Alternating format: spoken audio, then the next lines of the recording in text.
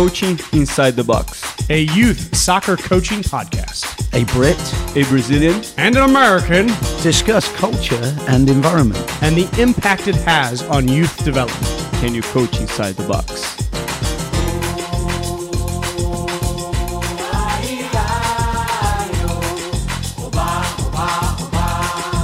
Anything else that we want to add? Andy, you've got a few note cards. I might add, Bo gets to see this firsthand, right? Andy always has his note cards in front of him. This time, Andy, you figured out how to use the color printer because your pictures that you... As by mistake, printed. I just wasted color ink.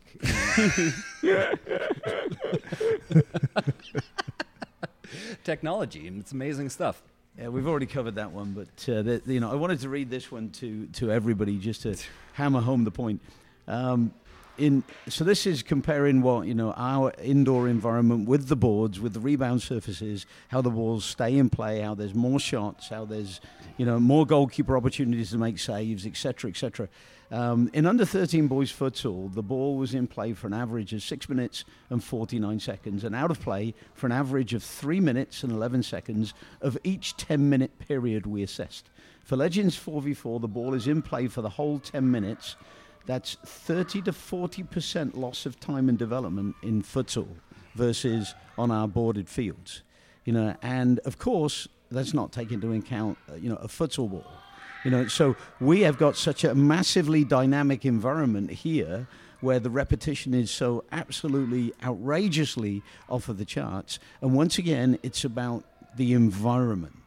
Not just what you do in the environment, it's about the environment. So having boarded fields, where the ball comes back off the boards, you take another shot and another shot and another shot is absolutely massive. So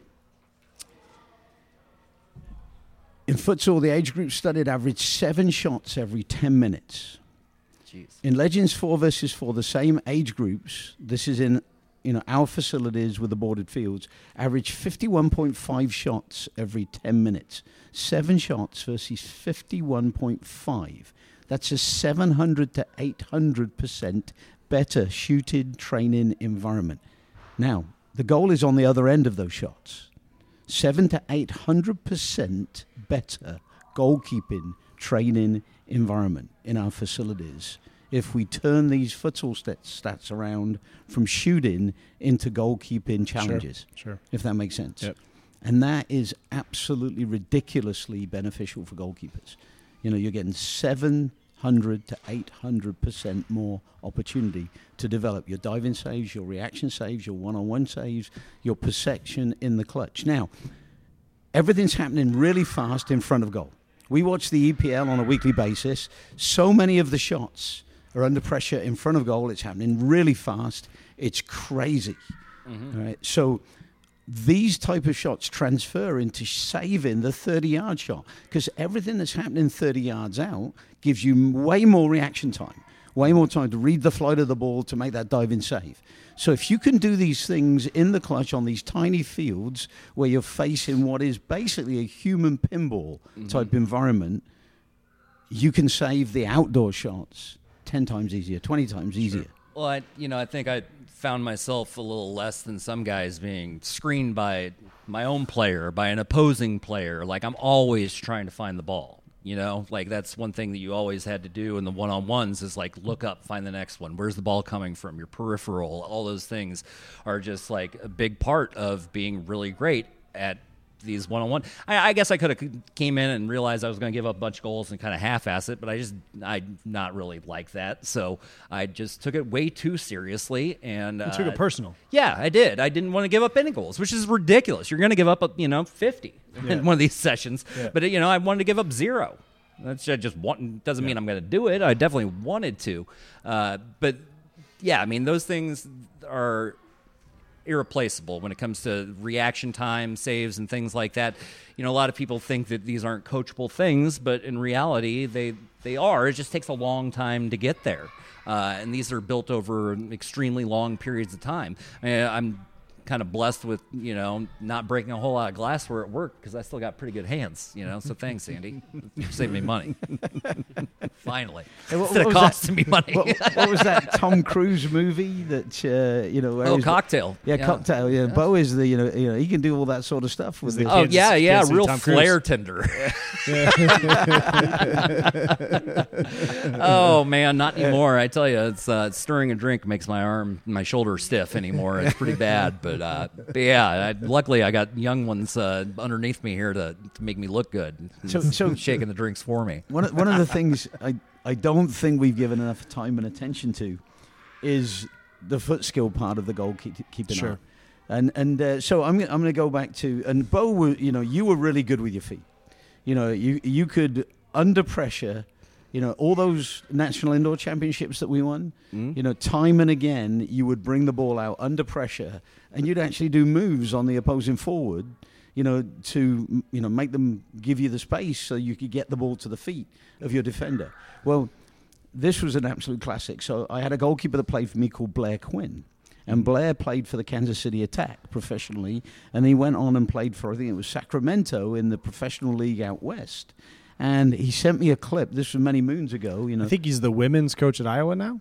Yeah. He's parlayed, his youth career, as both. We trained. He used to split time in goal with Stuart Harold. So Stuart and Blair used to play half their time on the field as well as half their time in the goal. And he went on and played indoor professional goalkeeping.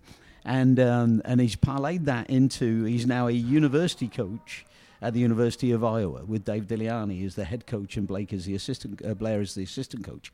And in one of the games, he sent me this clip, and the forward is coming after him, just rabidly, and cool as a cucumber. Blair absolutely Maradonaed him into hell.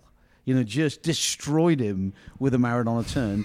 And Blair was all on his own, last man, no options for a pass, but rather than kick it out of the arena, he Maradona turned this guy and just destroyed him completely, and the crowd went absolutely nuts. When do you see a goalkeeper last man? Yeah, I bet they did. Doing a move that anybody in their right mind would only do in the attacking third. Yeah. But all of my goalkeepers, Bo, you had that ability. I remember Zach Brennan, who was absolutely massive. Was he 6'6", 6'7", something like that? Yeah, and he was a forward when he joined me. We used to call him Breakaway Brennan because he was a striker. And eventually we put him in goal because he was like the Jolly Green Giant. He was huge, and so we turned him into a goalkeeper, and he went on and played NCAA Division I. And like Bo, another one that I'm absolutely convinced should have played professionally. And but Zach he had the most amazing Maradona turn because his legs were so long that Maradona turn had like an 8-foot radius on it. The defender couldn't get near it. I remember playing when he worked for the club for a bit. We had a men's team out at All-American, and I remember playing with Zach, and he was like, "I'm not playing goalie," and he played in the field, and his Maradona was quite good. Yeah, absolutely wonderful. Yeah, I remember playing high school basketball with this kid. I'm 6'1", 6'2". I'm not the biggest guy.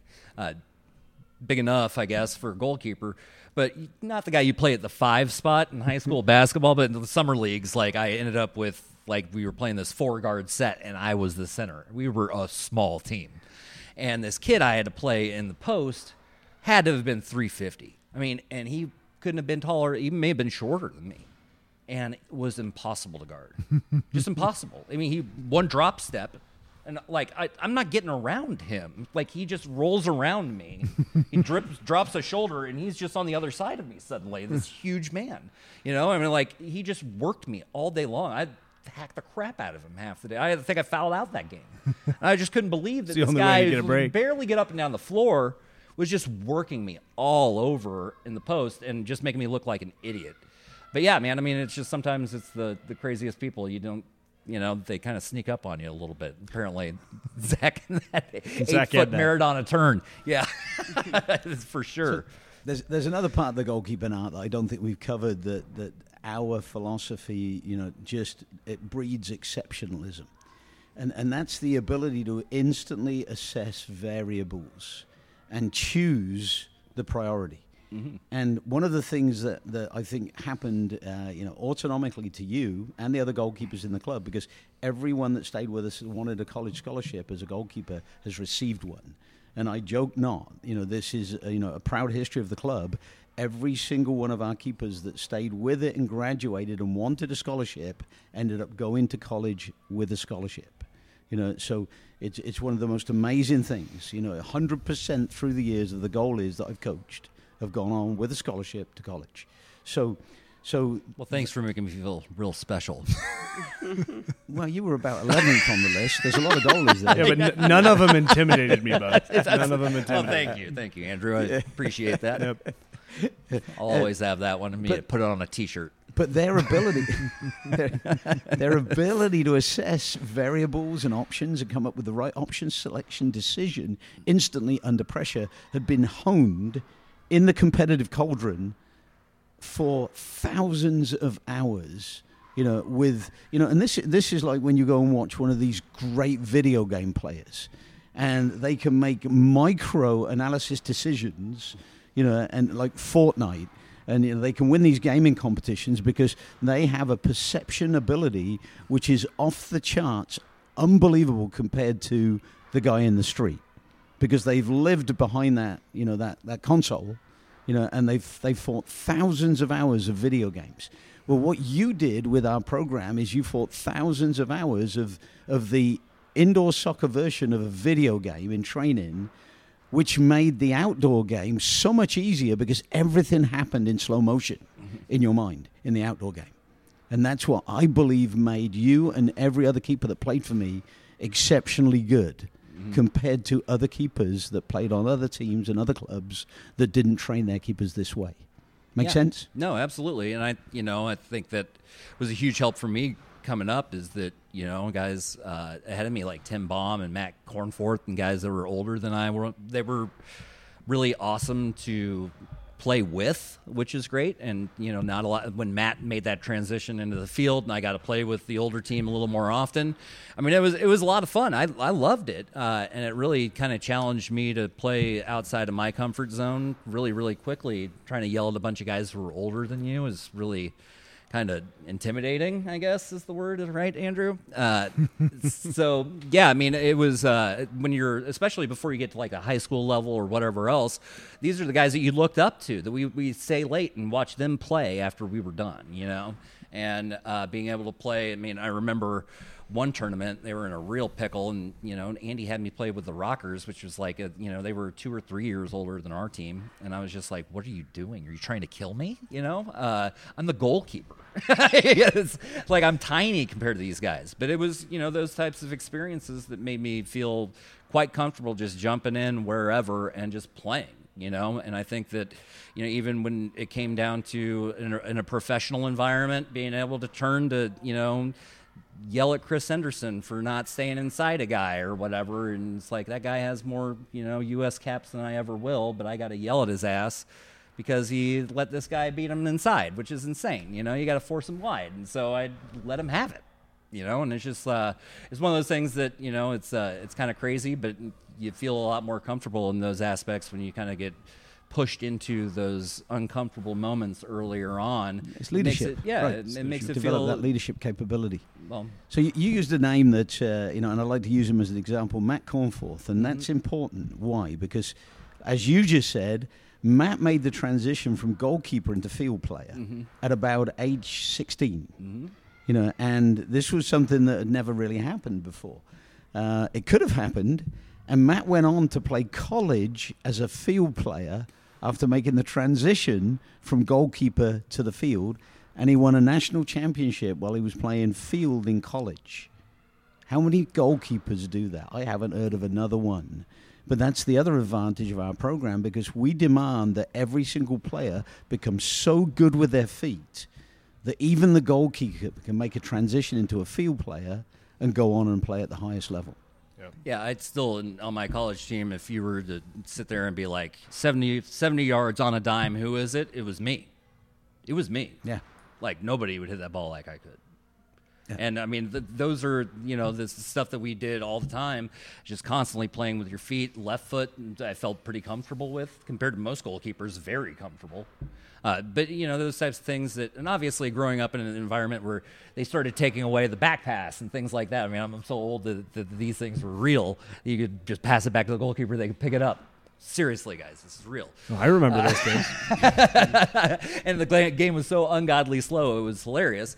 But, I mean, luckily I was kind of forced into, or the game grew into an environment that I felt more comfortable than vastly the majority of other goalkeepers that were trying to kind of being ushered into that same era.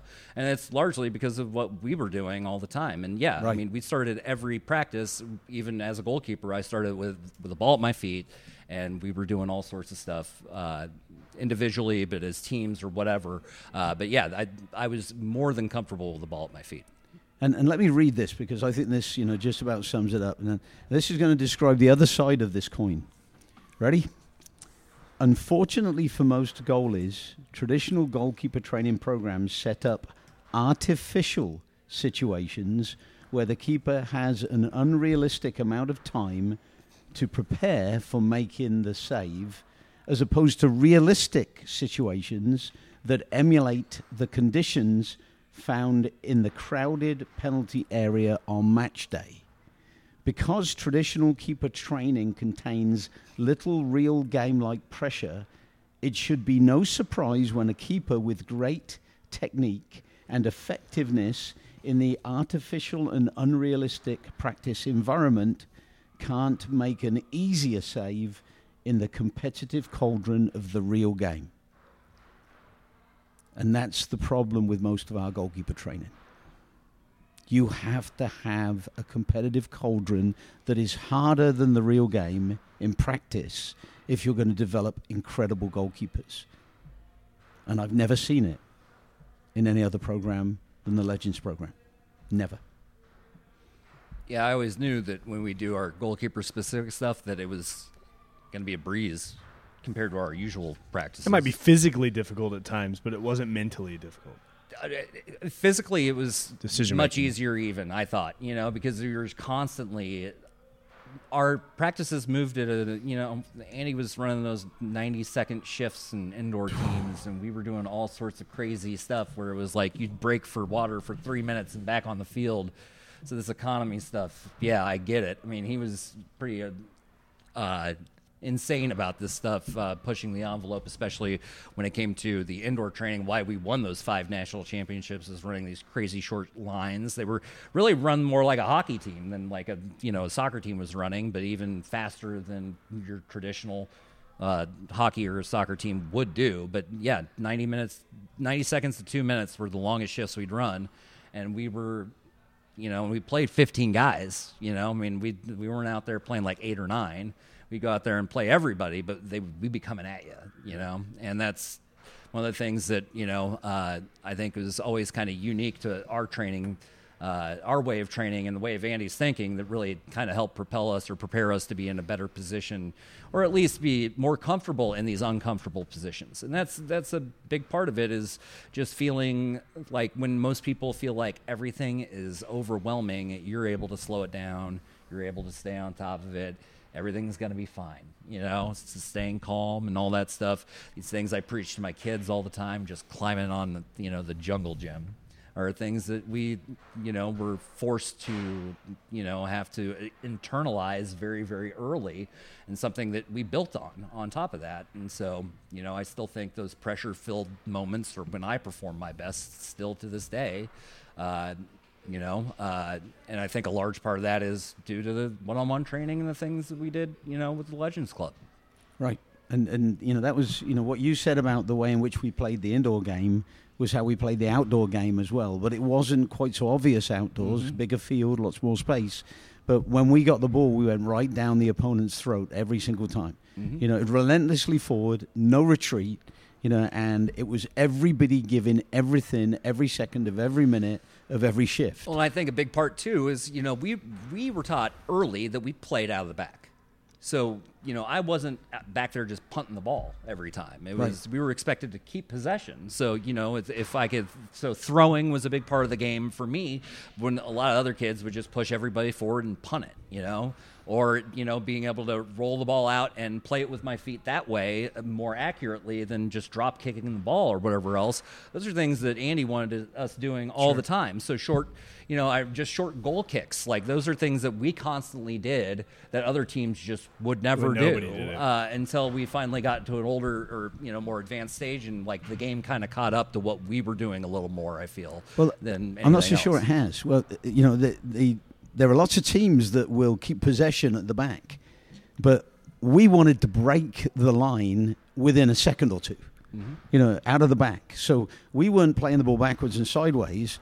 You would distribute it to the player that had the best possible potential to break out of defense. And of course, when you were 10, 11, 12, we got punished and we lost games because we were trying to break that line quickly all the time. But we never, ever chickened out. We never went back to playing it safe out of the back and playing this possession game like England does these days when they play. And so we broke the line within a couple of seconds, time and again. And often when we didn't break the line, we lost the ball and got punished for it. But that was great for you as a goalkeeper, because a lot of times when you were 10, 11, 12, 13, you'd give the ball quickly and one of our defenders would lose the ball and you'd have to make a save then. Yeah.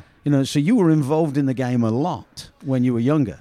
But eventually it got to the point where we would rarely, if ever, give up the ball breaking out of defensive lines, because we had, 4 or 5 players back there, you and 4 defenders, and the other team had at most 3 forwards that were trying to stop us. Yeah, and we had, through our club at least, we were really fortunate to have a lot of continuity. I mean, we had guys that had been playing together, like Brant and Chad in the middle, played together for most of their lives. So it's just like they were, like my high school buddies, Brett Lentz and, we had Grant, Brian we Wallace. had Chad. They played together for their Udinese club, like all growing up. They grew up a couple blocks away from each other, and they played in the middle of our Shawnee Mission East team, and they were definitely the strongest part of our team, probably because of it.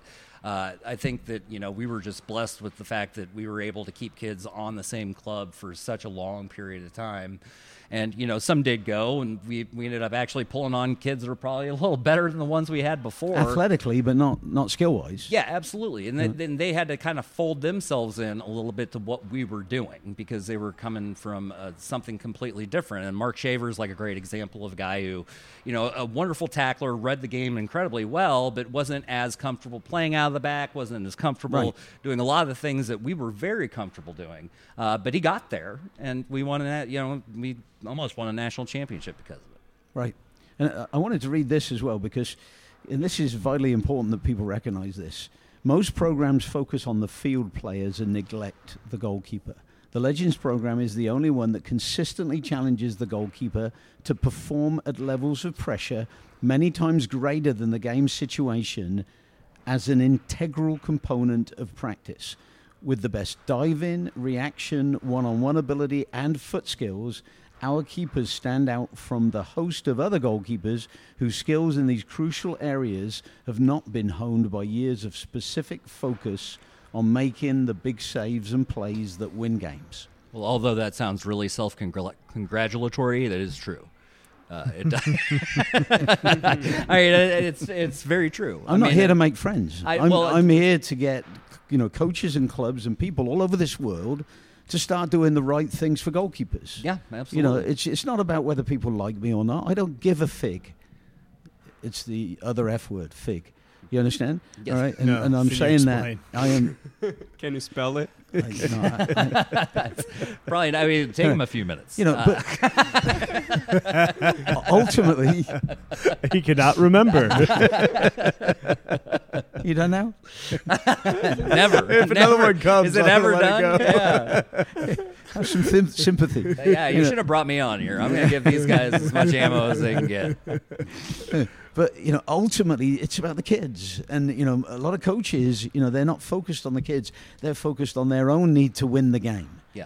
And what we've got to do is we've got to get away from our need as coaches, our ego, in order to get a great win-loss record. And what's funny is because I did not focus on my win-loss record when I brought you on board, and all the kids I coached when they were 6, 7, 8, 9, 10, 11, 12, 13, we ended up when we were 13, 14, 15, 16, 17, 18 winning like crazy. National Indoor Championship, going to Final Fours. You and other teams in the club went to the Final Four outdoors when there weren't all these other options. There was only one national championship, and it was because we did the right things for the individual, both physiologically, psychologically, technically, tactically. Everything we did was immense pressure. Yeah. And it not only built unbelievable skills, goalkeeping skills, field skills, it built unbelievable psychological toughness for life. Yeah, absolutely. And on top of that, I think there's, obviously you had to make the team. So it's not like anybody and everybody. But once you were on that team, in the early years, like you never gave up on anybody. Like everybody played. Everybody. And we changed positions frequently, So it was kind of like, well, you've never played here? Well, let's try that. Let's just see what happens.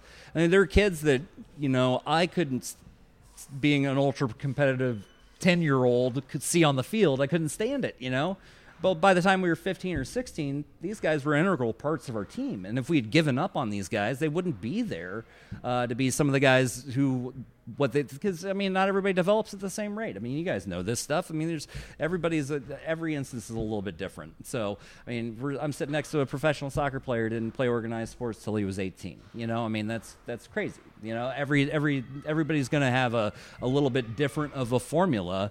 That said, I think the basics of pushing the creativity, the attacking, are huge aspects of the game that I see on our national team level is severely lacking. Yeah. And it's incredibly difficult to watch because of it. And it's just really tactics over everything else. It seems to really drive things. And for me, it just we're shortchanging our future in search of better results, but not instead of building a better team. And that's how you wind up missing the World Cup, is doing stupid crap like that. And for me, it's just baffling to see so many coaches on Facebook, on other social media, trying to say that they would somehow coach the team out of this situation. Yeah. It's like, well, how ego-driven are you guys? Well, you can't make chicken salad out of chicken. How do you spell that word, Andy? Yeah, that's a chicken figs. Yeah, chicken figs. So it's just baffling to me to sit there and think that, like, Jurgen Klinsmann was the problem, or maybe it was Bruce Arena, or whatever else. When it's like, well, there's clearly some problems with the guys on the pitch who just aren't really to the level that we need them to be when they're at this age. And our reluctance to play the young guys, too, just kills me. I mean, how many years did we go through, Tab Ramos was an amazing player, but he hit a limit. Jeff Agoos had a few great years, but he really shouldn't have been playing for the last, fantastic finish in the 2002 World years. Cup, though. Fantastic finish. Right. Just wrong goal, but fantastic finish. I mean, it's these are the types of things that were just maddening to me as coming up and watching these guys were, guys that were clearly kind of drilled into an old school American style of soccer. Sure. No offense if the U.S. thinks that they missed the World Cup because of tactics. I mean, no offense to Guatemala, El Salvador, Trinidad, Tobago, Jamaica, but you don't need tactics to win against those teams. You need better players. I mean, you need skillful players. You are the country with the most advanced tactics in soccer in your region. Like, all you need and we is should be better playing players. like it. Exactly. You shouldn't have to go on the road and make concessions when you're playing Guatemala. You shouldn't. You should be dictating the game at all times. Right. And that's just, I don't think Brazil ever goes into a game thinking, oh, we'll just drop another guy in defense here. And how many World Cups? 5. Only 5? That's it. Only 5. I mean, if I was coaching that team, they'd have 6 at least. So, I mean, and not to mention, when was the last time Brazil didn't make it outside of group play? That's an incredibly difficult tournament. Never. Oh, wow. So that's an incredibly difficult tournament to win. I mean, just getting out of these death groups and simple things like that can be astonishingly hard. I mean, I don't know what else it takes for the rest of the world to get it. Yeah. There's another That's what thing. we're trying here. I know. there's one more thing that we haven't really discussed as far as goalkeepers go, and that's the injury factor. Mm-hmm. And a lot of people look at what our goalkeepers are subjected to, parents especially, and it frightens them to see their little Johnny or little Susie facing the bullets. Mm-hmm. And it's kind of similar to the parent looking at the field player and seeing 20 kids doing one-on-ones, and seeing just this crazy bats in a cave environment, where it looks as though their kid is at risk of serious injury. And the opposite is absolutely the case, because and it's the Simone Biles factor. Simone Biles has the most incredible physiology, not because she was born with incredible fast twitch muscle structure all over her body, and it just a natural thing. She developed those muscles over years and years of pushing her body to the ragged edge. So she became unbelievably resilient to injury. The amount of torque she puts her joints through doing the incredible move she does is off of the charts. I mean, what the kids? I mean, I got 2 kids. They're like rubber. Yeah. I mean, seriously. When like, they're how young, are they get? You know what I mean? And the recovery time is amazing. Right. Like it just seems to me like if you're gonna get hurt, I mean, you may as well do it now instead of when you're 40 like me, and it's gonna twist an ankle and you'll be done for 2 months. And the studies have shown that if you get kids really fit by the time they get to the ACL, tearing age, girls, when they go through the growth spurt, is when they start tearing ACLs. But if they've been involved in doing something that's really, really challenging, that has built their muscle strength, they are so much less risk when they get to the, the high-risk ages as they're going upwards quickly, and they don't have the cross-sectional muscle strength. If they have developed extreme strength like a Simone Biles up until that point, the chances of those soft tissue injuries are vastly diminished. And, we're in a kind of an interesting age where kids do not do as much physical activity as they should. And even when we do physical activity, like we've been discussing with goalkeeping, we don't put our kids through the mill like you were put through the mill in our program. And it's fun, it's massive activity. Yes, it's a little dangerous, but, about the worst thing I've seen with a keeper of mine is a broken finger. Yep. And so, there's nothing been, as far as I know, permanent in terms of any sort of bad injury. There's, inevitably there's going to be some injuries. You build the ability and the resilience, both physically and mentally, to play at a whole different level in the game of soccer. And dare I say it, because of the game of soccer, in the game of life. And that's something that a lot of parents don't really think about and they don't really consider. And the kid is having fun while they're doing it. Yeah, I think, I'm a normal human being. I've got... Oh, you're kidding me. I swear. I've got self-doubt and, but when you get, and, you got your own problems and lack of self-confidence at times, all sorts of things that are, largely built up in our heads sometimes even.